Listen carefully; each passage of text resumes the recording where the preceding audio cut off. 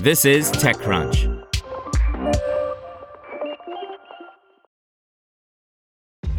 This episode is brought to you by ShipStation. You know, some things take a lot of work, like sending little robots to far-off distant planets. And just as that's challenging, so too is running a successful e-commerce business, especially when there's so much to do. So I want to introduce you all to ShipStation.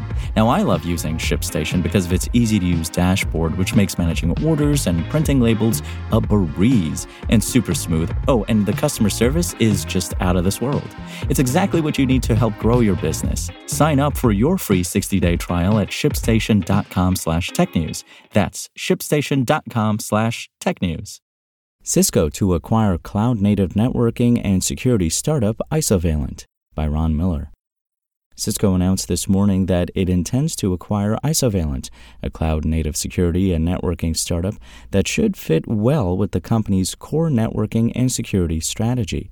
The companies did not share the purchase price. Isovalent has helped develop eBPF, a key open-source technology that gives developers deep insight into the operating system layer, typically Linux, but also Windows, while Cilium, another open-source project created by the startup, gives visibility into cloud-native applications. Tetragon is the company's open-source security visibility component. Tom Gillis, Senior VP and General Manager of Cisco Security Business Group, says the combination of these three elements used to be provided by a hardware appliance, but in a cloud world, there's still boxes in there somewhere, but it's abstracted under layers and layers of software.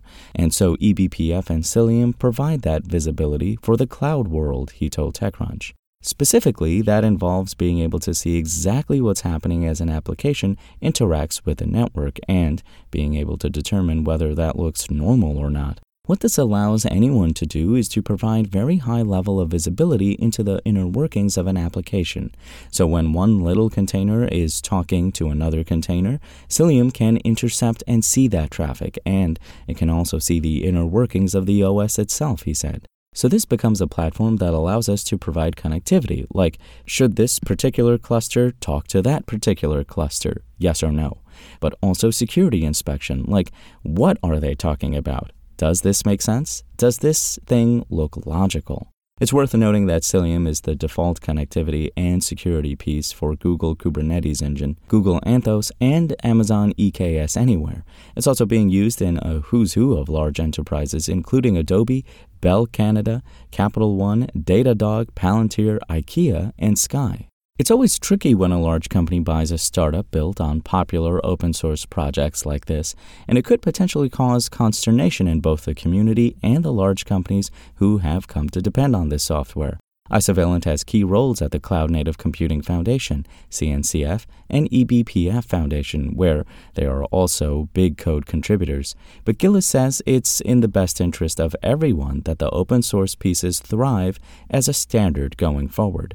In order for that to happen, Cilium and eBPF need to thrive, and so the community needs to continue to embrace them because the ubiquity of the standard is what makes it so powerful, he said. Gillis sees it a lot like Kubernetes, which Google created and then open-sourced. I oftentimes say it's the Kubernetes of the data path. It's an open standard that all can participate in, allows everyone to innovate on top of this platform and build amazing products, he said. Jeetu Patel, Executive Vice President and General Manager of Security and Collaboration at Cisco, said that it is essential for companies to work together where security is concerned. One of the challenges that we've said is the true enemy in security is not your competitor, it's the common adversary.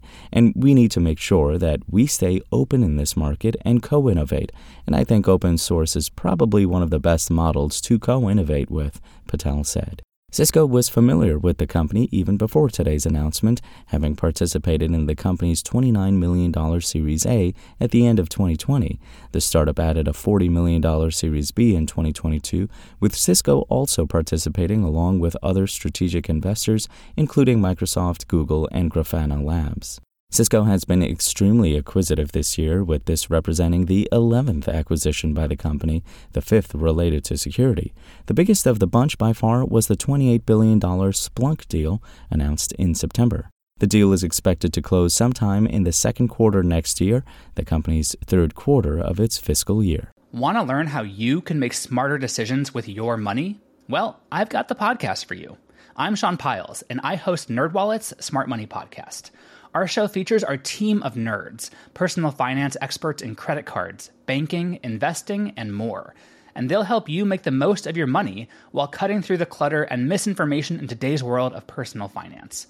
You'll get clarity on strategies to help you build your wealth, invest wisely, shop for financial products, and plan for major life events. Listen to NerdWallet's Smart Money Podcast wherever you get your podcasts.